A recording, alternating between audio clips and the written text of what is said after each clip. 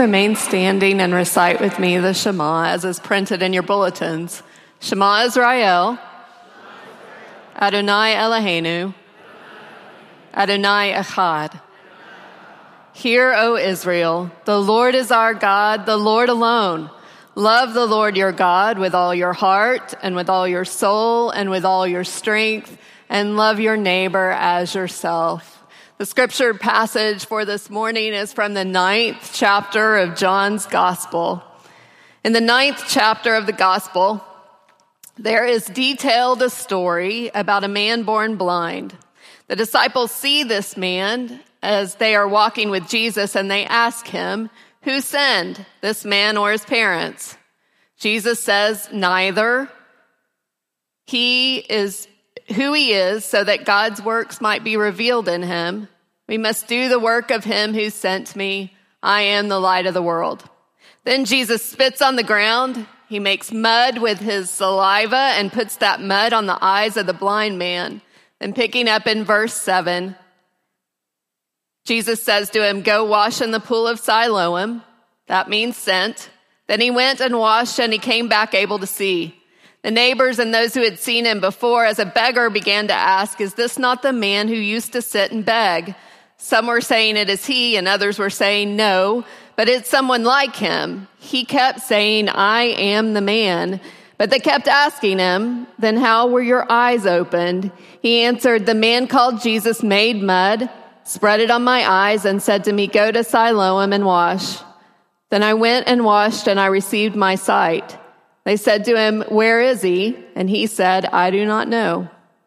Well, as you can imagine, that does not settle things, because then the Pharisees get involved, and they want to know how this happened, how this healing happened, and why it happened on the Sabbath. They ask the man, "What do you say about Jesus?" And he says he's a prophet. Then the man's parents are called before the church leaders, and they're asked, "Is this your son? How did this happen?" And they say, "He's of age," which means he's at least 13. He can speak for himself. So they decide to call the man again, and they ask, "We know this man, Jesus, is a sinner. What did he do to you?" And the man says, "I don't know that he's a sinner. I know that I was blind and now I see. I've already told you what he did. Why do you want to hear it again? Would you like to be his disciple?" And as you can imagine, this didn't sit very well with the Pharisees. The Pharisees responded by driving him out of the church and the community. Then chapter 9 ends with these words. Jesus heard that they had driven him out, and when he found him, he said, "Do you believe in the Son of Man?" He answered, "And who is he, sir? Tell me so that I may believe in him." Jesus said to him, "You have seen him, and he is the one speaking with you." He said, "Lord, I believe," and he worshiped him. Jesus said, "I came into the world for judgment so that those who do not see may see, and those who do see may become blind." Some of the Pharisees near him heard this, and they said to him, "Surely we are not blind, are we?" And Jesus said to them, "If you were blind, you would not have sin. But now that you say we see, your sin remains." This is the story of God for the people of God. Would you say with me, "Thanks be to God"? You can have a seat.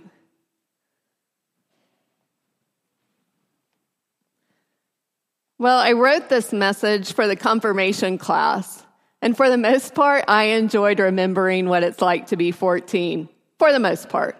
But I have that same invitation for you this morning, to remember what it's like to be in confirmation class. Something that we have in our house this year that's new is a tropical fish tank. And I am finding that it is one of my favorite screens to watch. There's a red Chinese fighter fish with these long flowing fins that look like scarves, and he comes to the surface periodically for air. And there's a swordtail that swims about mid-tank, patrolling the waters. And there's a yellow snail that has these really big eyes. He seems both curious and shy to me at the same time. And then there's this colorful guppy that really is the prettiest fish in the tank. Or I should say, he was the prettiest fish in the tank. This week, the other fish in the tank went after the guppy, and he didn't survive the attention. His remains eventually took a trip through our plumbing system. This all happened on Wednesday morning, and it reminded me of this Bible story that I was studying this week in John 9. It reminded me of the story that John tells about a man born blind who encounters Jesus, gains his sight, a really beautiful thing. But then he gets a lot of unwanted attention from all the people around him, from neighbors, from leaders of the church, from his parents. Endless questions of how and why and where and what, like being nibbled to death. From my perspective, the story of the man born blind seems almost unbearable. Sometimes it really is better not to see clearly. I can remember when one of my daughters was in elementary school, Alice. When she was in elementary school, one day she came out at the end of the school day, and she told me that another girl stood outside her bathroom stall and held the door closed while she was in there, and she couldn't get out. So I turned her around, and I marched her right back into that school, and I put her in the principal's office, and the principal looked at her, and she said, "Alice, was that girl being mean to you?" My daughter shook her head no, while I stood behind her, shaking my head yes. And then the principal asked, "Was that girl making fun of you?" And Alice shook her head no, while I stood behind her silently, shaking my head yes. Well, I certainly wasn't going to set her straight. Alice's way was an easier way to do 5th grade. And so I want this sermon in part to serve as a warning that seeing things clearly in this life is not always the easiest way.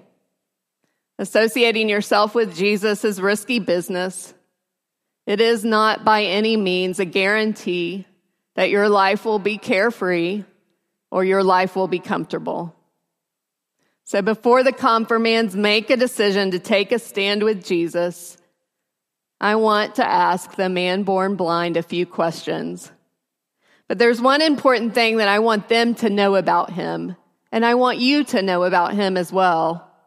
I don't think he'll mention it because he's not one to brag about his achievements. He strikes me as a pretty humble guy. The man born blind confesses Jesus as Lord. He says, "Lord, I do believe that you are the Son of Man," which is what John wants each of us to do. But it's not a common confession in John's gospel until after the resurrection. The man born blind gets it early. It's like skipping all of high school, going straight from 8th grade to graduation. He's a bright guy. And so I think we should consider him and ask him a few questions. Well, here's the first question that I have for him. The first question that I have for him is, what's with your parents? Both the disciples and the Pharisees suggest that all that's wrong with you is the fault of someone's sin, primarily your parents, maybe yours. So do you buy that? That your parents are to blame for your misfortune? Well, blaming is something that we do when we're stressed, when anxiety gets high. And some of my favorite people like to say, anxiety makes me stupid. One of my favorite biblical scholars, N.T. Wright, says that blaming pain or suffering on sin is a way of trying to hold on to God's justice. Or I might say, a way to try to control God's justice. Things may seem unfair, but they're not unfair because there's a secret sin to blame. And this works. This works as long as things are under control for me, meaning that I'm well off and well fed and healthy. But I want the confirmands to know, and I want you to know, I'm old enough to know better. Suffering happens in this life for a stage or for a season. And the truth of the matter is that there are many reasons for pain, and some are simple, but most are complicated and unseen. Most significant is the understanding that God is not afraid of pain and suffering. Whatever the reason for its existence in our lives, it becomes the raw working materials of the Creator who continually makes all things new. The second question that I want to ask is about spit.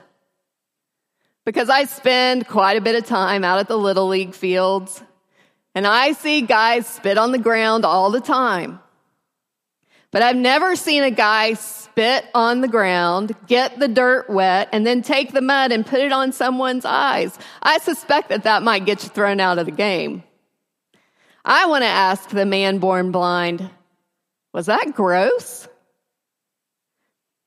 Well, ancient people believed that the life essence or the spirit of a person was contained in the blood and the saliva.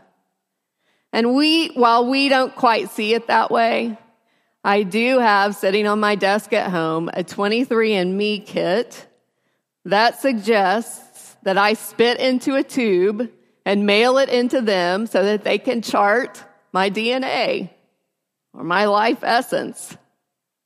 Hebrew prophets were known to speak in dramatic words, but they also communicated with their actions. Ezekiel in the Old Testament eats a scroll. He binds himself up with cords and he shaves his head.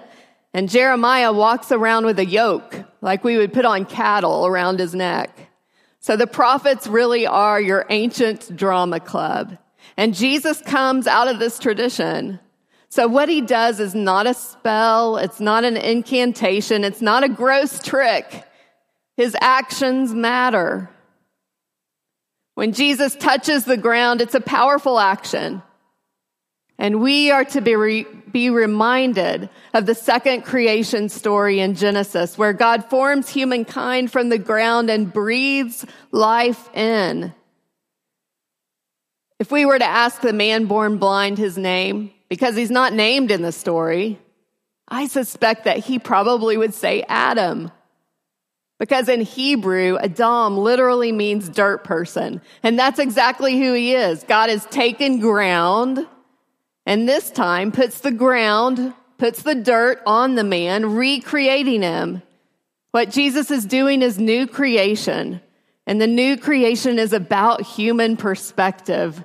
That those who are blind are given new vision, given new sight, which leads me to ask the question of the man, what do you see? No one asks this question in the story. He's never seen before in his life. And the people around him are more interested in right and wrong, the how and the why, and they completely forget to ask the most important thing. What's it like to see now? What do you see? Suzanne Stabile tells a story about a teacher friend that she has that teaches visually impaired children at an elementary school. And every year, this teacher friend gives parents an experience during orientation night. She gives each parent a set of glasses that changes their vision to the vision of their child's, and then has them walk around the classroom, the school, the playground like their children do. And she says every year, every time when the parents take the glasses off, there's not a dry eye in the room because they get it. They see the world as their child sees the world. Now, I'm guessing that in confirmation, you probably talk about the word sin. Sin is most often defined as things that we do or don't do that are wrong. Sometimes we define sin as missing the mark, like an archery term. And that's a Greek definition of sin, and it's a part of a faithful definition of sin, but here's what we miss. What we miss is the Hebrew definition of sin. For the Jews, sin shows up after creation, and it's about a break in relationship. It's a disregard for one of the covenants that God has put in place. So sin happens between us. It happens among us. It is not as self-focused as we make it, because sin is always a break in relationship, a move that we make against another person, against God, or even against ourselves. When Jesus was asked what was the most important commandment, what was it that he said? He said what we said this morning before the sermon. Love the Lord your God with all your heart and your soul and your strength, and love your neighbor as yourself.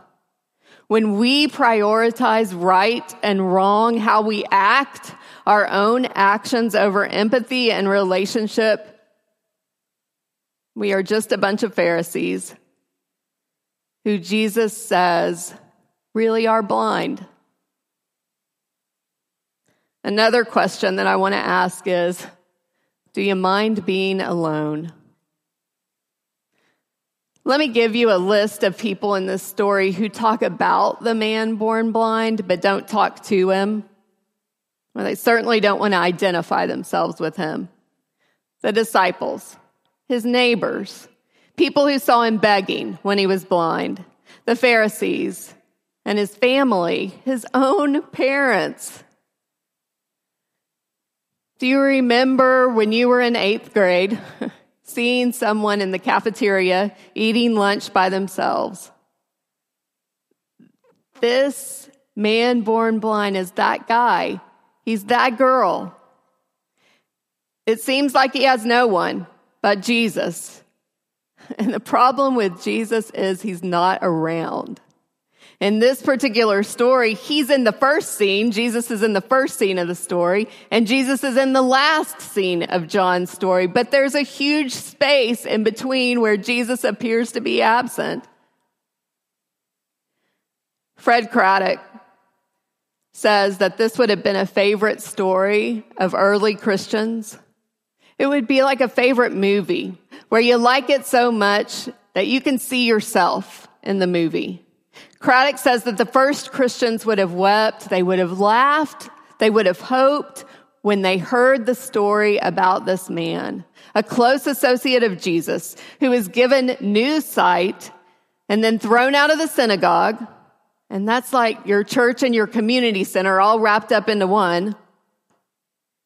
The encouragement for us as Christians is that when it seems like you're all alone, when you get that sinking feeling in the pit of your stomach, that feeling no one wants to sit with me, that probably means that you see things differently from everyone else, and that's not necessarily a bad thing. John wants us to know that this happens to those who see the Messiah for who he is, Lord.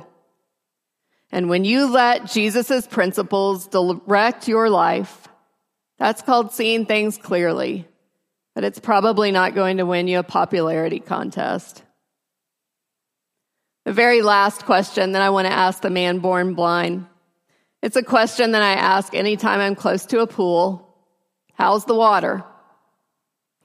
The pool of Siloam is the pool that Jesus sends this man to wash the mud off of his eyes. It was affiliated with the temple in Jerusalem. It was a mikveh, or a pool for ritual cleansing. Jesus puts mud on his eyes. He sends him to Siloam to wash.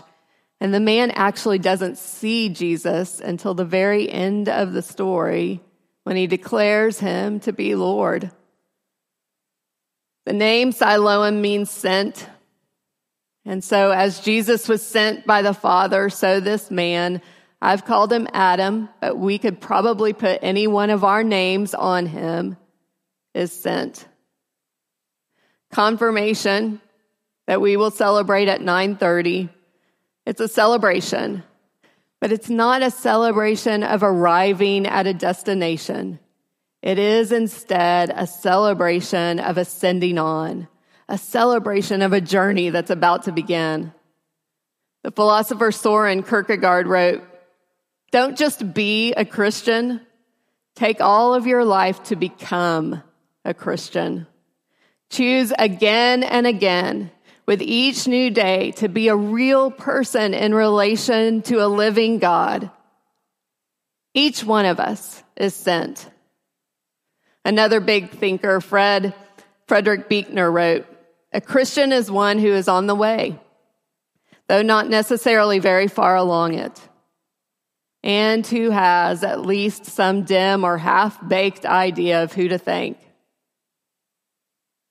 And so today, I think it's important to encourage the confirmands to thank those who got them to this point in confirmation this year. I'm going to ask them to thank their teachers. I'm going to ask them to thank their parents. I'm going to ask them to thank their senior pastor. But most importantly, I'm going to encourage them every day to thank their Savior, who will send them and sends us on an adventure and grants us the sight to see the adventure.